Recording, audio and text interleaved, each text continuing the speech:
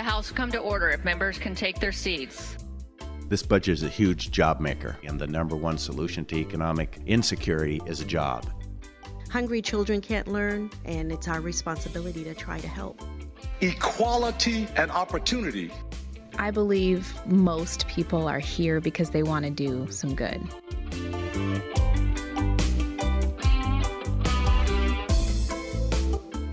It's Tuesday, March 10th, 2020, and this is a special edition of Capital Ideas. Last week, the legislature approved Senate Bill 5395, which makes sexual health education part of the public school curriculum in Washington state. Not surprisingly, the bill generated a lot of opposition. What was surprising was the sheer volume of misinformation about the bill that was propagated by the opposition, a massive campaign that produced thousands of phone calls, emails, letters, and visits to lawmakers' offices. Much of that pushback, it turns out, involved outrage about things that were supposedly in the bill, but weren't. Representative Monica Stonier sponsored the House version of the legislation, and she's with me here today to talk about the bill and the seemingly orchestrated campaign to spread false information about what it contains. Monica has been a public school educator for 2 decades, represents the 49th Legislative District in Vancouver, USA, and is Majority Floor Leader of the Washington State House of Representatives. Here we go. Hi, Representative Monica Stonier. We're back to talk again. We just did an interview back in February, but something really important has come up, and let's talk about it. And that is the Comprehensive Sexual Health Education Bill and the controversy, many are saying the manufactured controversy that is surrounding this piece of legislation. Yes, I think the heightened awareness around this bill most recently has come from the content and the nature of the amendments introduced in the House before the debate. Many of the amendments included content that were incredibly sensationalized, and that gave the House Republicans room to really elevate the hysteria and the fabricated kind of concern around this. In cases where people have had sincere questions or concern about what would be offered to students, oftentimes we're able to ensure them that parents can still opt their students out. But most cases, what parents are actually concerned about are not actually what's being taught or is mandated to be taught under this bill. So I would say I probably agree with the majority of that message. And just to make clear, the amendments you're talking about were offered by Republicans, not intended to improve this bill whatsoever, but intended basically to, I would say, inflame this situation? Absolutely. Either to delay the process, the functions of government, or to create, to inflame debate, to inflame the rhetoric, so that it even got to the point where TVW, after getting a sense of what was going to be in the amendments, felt a sense to have an advisory, which is not something that they typically do. And unfortunately, now the Republicans are saying that because of the content of the debate of the bill, that's why TVW made that decision at that point in time. But in actuality, again, the heightened rhetoric around this is manufactured by the House Republicans in the process. When this bill was debated in the Senate, TVW didn't need to put on an advisory, did they? The Senate debate was not open to amendments, so there was not an advisory triggered. So in other words, the content of the bill itself was not sufficient to trigger an adults-only advisory. Or even the debate. I would even say that the rhetoric in the Senate debate around concurrence raised some issues that have come up in the past, but not to the extent that we would see in the amendments.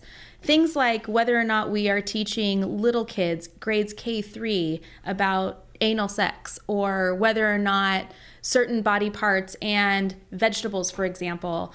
These are the kinds of amendments that were offensive to me as an educator, to think that I would have such poor judgment, or that any of my colleagues would have such poor judgment to use that in instruction with little kids is offensive. And I think that educators are going to respond similarly around the state to that lack of judgment. And I would also say that many of my colleagues as elected officials were offended that constituents would even think that they would vote for such a thing. So These are not even reflective of the realistic policy that is as it exists currently or as that is proposed in the bill.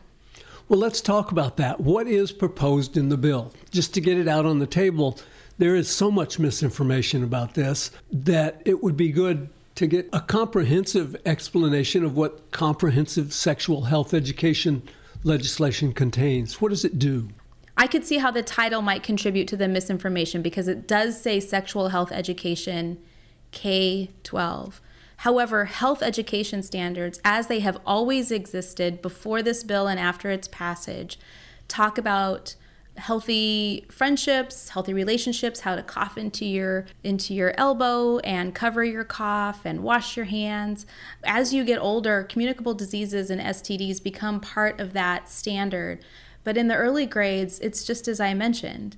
The health standards do run across the curriculum, so I can see how the title might be making it harder for us to really clarify what's taught. What I can tell you is that in districts like the 42nd, for example, where some of these amendments came from, most of the districts in that legislative district are already in compliance with this. So to think that the world is going to change in that particular district after passage of this bill is misleading and irresponsible. The only thing that is added beyond districts that are already in compliance would be the concept of affirmative consent. And we've actually heard from House and Senate Republicans that they think that's an important addition to this mandate. So that's something that they think is important for everybody to have access to. So that's not even the controversial part. Now, the other changes in the bill will include, again, rhetoric around parents not having the opportunity to opt their students out. The actual language of the bill is stronger than existing law. It not only says parents have the opportunity and right to opt their students out, but that the district must honor that. In addition to that, there's some rhetoric around how these standards and the teachings will be so embedded throughout all of the content that parents won't know when to engage and when to support their students through an opt-out process if they wanted to. There's actually a line in the bill on page 5 that says, it is not the intent of the legislature to integrate this curriculum to the extent that it cannot be opted out. In addition, the House Republicans had some feedback that I thought strengthened the bill. One of those was around notification. They offered language that we accepted that strengthens the notification policies. So the districts have to notify parents not only when they are engaging in a process of either adopting or creating curriculum, but also to ensure that parents get a year-by-year notification of what's going to be taught in each of those grades. So if your district decides to do it annually, they'll get an annual update of what their 4th grader or their 5th grader or their 8th grader is going to be learning about. If they choose to do it every 2 or 3 years, those are the years that parents will be notified about the content that will be covered. And given a chance to opt out. And given a chance to opt out, to review the curriculum, and to participate in whatever local process the district has before them. Who are the people that you've been hearing from during this process that say, we would really like you to do this, Representative Stonier? First and foremost, I would say it is students who have come to me to share with me what they have experienced in their lives as a result of not having either access to or enough of the instruction that this would provide. These are students who have been victims of sexual assault in their teenage years, of childhood sexual abuse. These are people who have been made to feel as if they don't fit in their community. That's first and foremost. I will tell you that since we've been debating this policy in the House and the Senate, I have had a number of adults reach out to me and explain that they believe they would not have been a victim of childhood sexual assault if they had some teaching about what is okay and what is not okay, and about what on their body and within their body is scientifically accurately described to them. What is okay and what isn't, again, is oftentimes linked to inaccurate vocabulary. These are things that children, an example is, we heard an example from a member on the floor in the debate of a little girl who was sexually abused as a child, and she reported that somebody had been touching her cookie.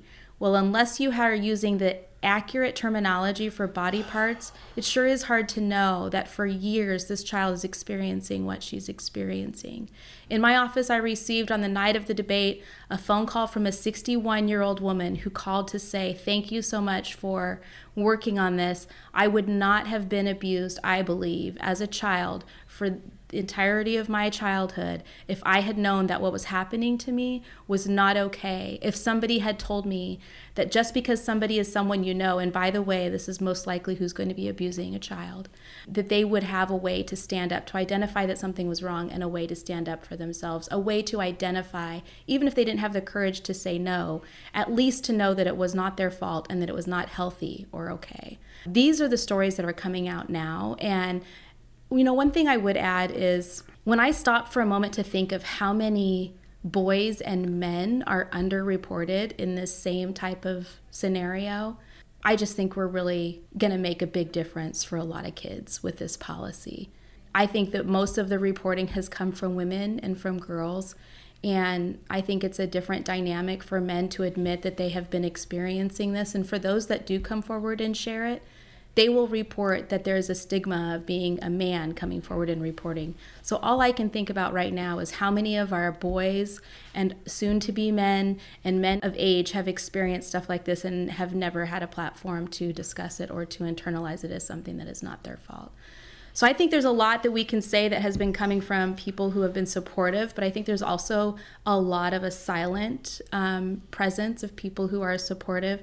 Most schools already have some form of sexual health education adopted and implemented in them. Reports show that most of the public are supportive of sexual health education. The rhetoric around what is taught in the early grades, again, fabricated by the other side, even when there's opportunities to clarify, and they understand that it is not true, there's not a whole lot of effort, in my view, to roll that back.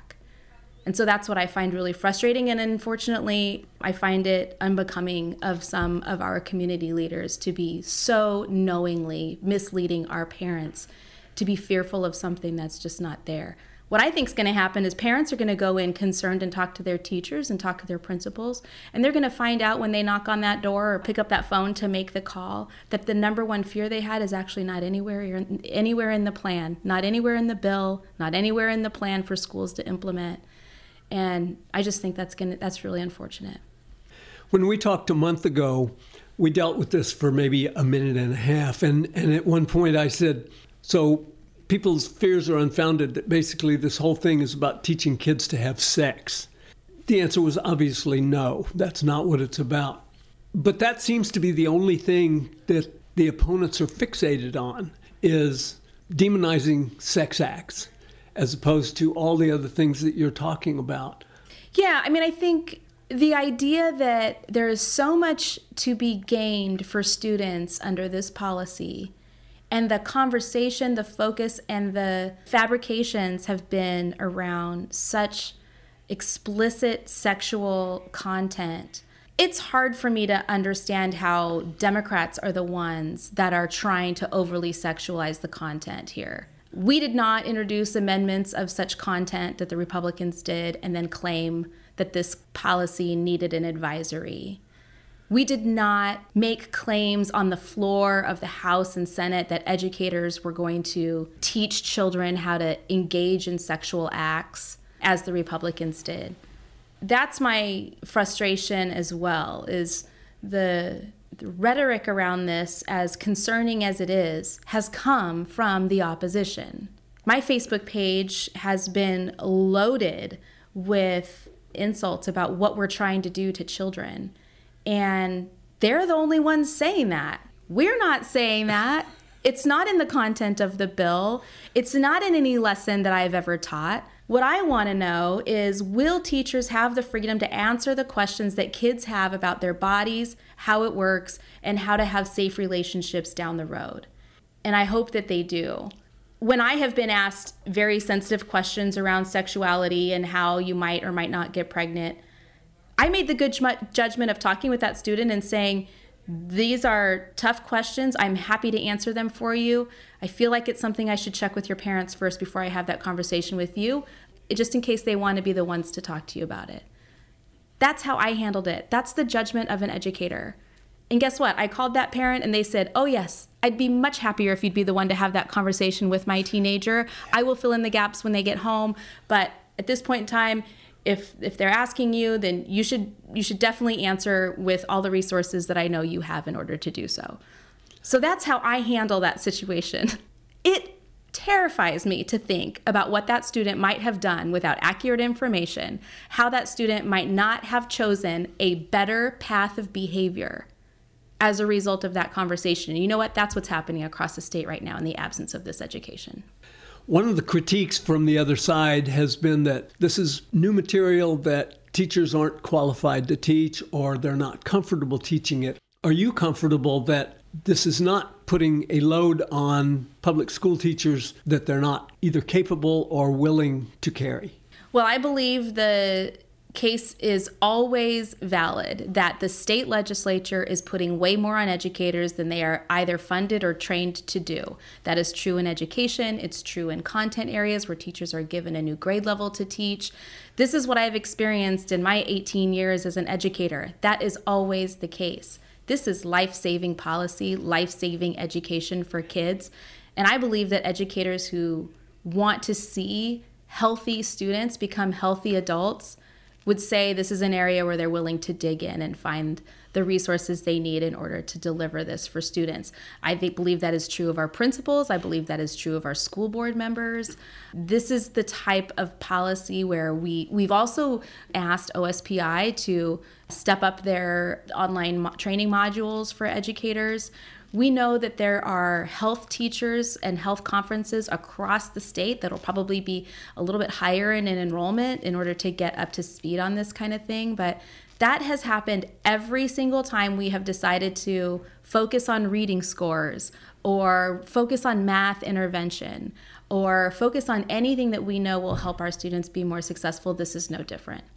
Regardless of the rhetoric and the divisiveness, this bill did pass. It's on its way to the governor now for the governor's signature to become law. It fully kicks in by the year 2022/23 school year. Do you think in the meantime there will be enough effort by schools and by people who are supportive of this bill to have calmed the waters somewhat? I think as questions get asked with sincerity, with a sincere interest in knowing the right answer, it will resolve itself, because the good information that people are seeking is available. People should talk to their educators. For school districts that have not done this before and are nervous about it, they should talk to their neighboring districts that have implemented it.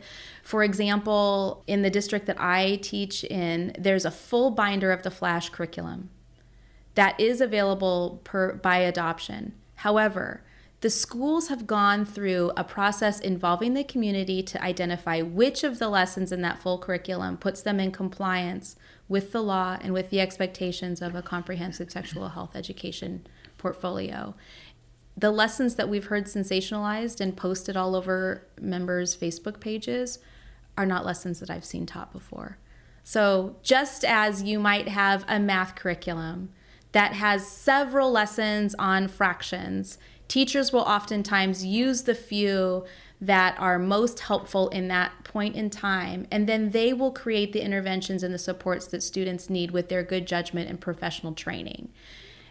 Once people ask questions like that and get answers like that, they will understand that the rhetoric around this has been heightened by people who had a greater interest in pointing fingers and blaming the Democrats for wanting to do bad things to children, and will find themselves back in good partnerships again with their schools. You're a mom. You've got a couple of kids in public schools.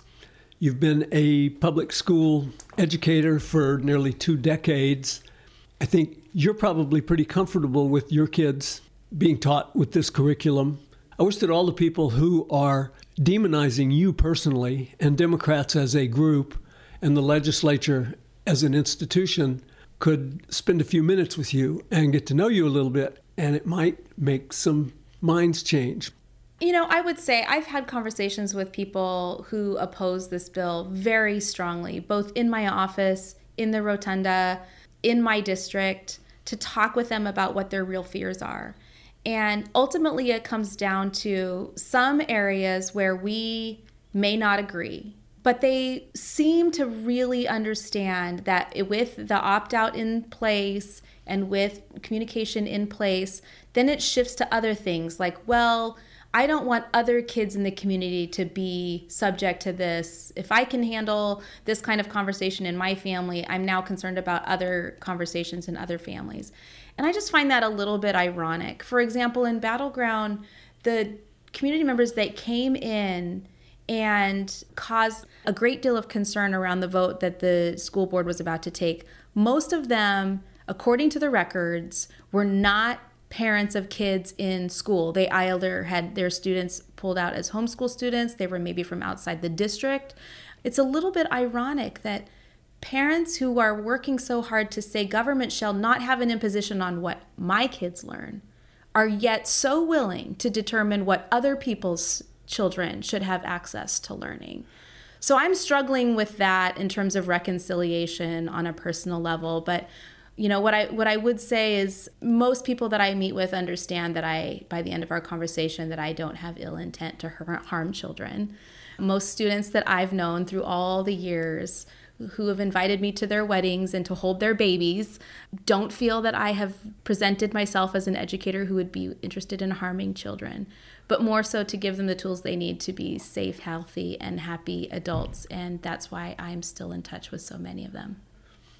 Monica, I think this has been a great conversation. I really appreciate it. Representative Monica Stonier of the 49th Legislative District, thanks for coming to Capital Ideas again on such short notice. Thank you, Dan.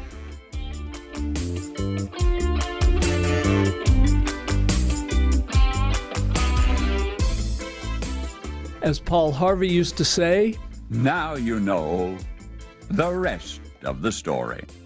In case anyone wants to read SB 5395 to see what's in it for themselves, I'll include a link in the show notes.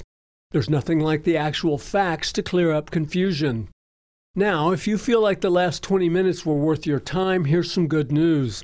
You can subscribe to Capital Ideas on pretty much every podcast app that's out there. This is your state government, and the more you know about how it works, the better you can make it work for you, your family, your business, and your community.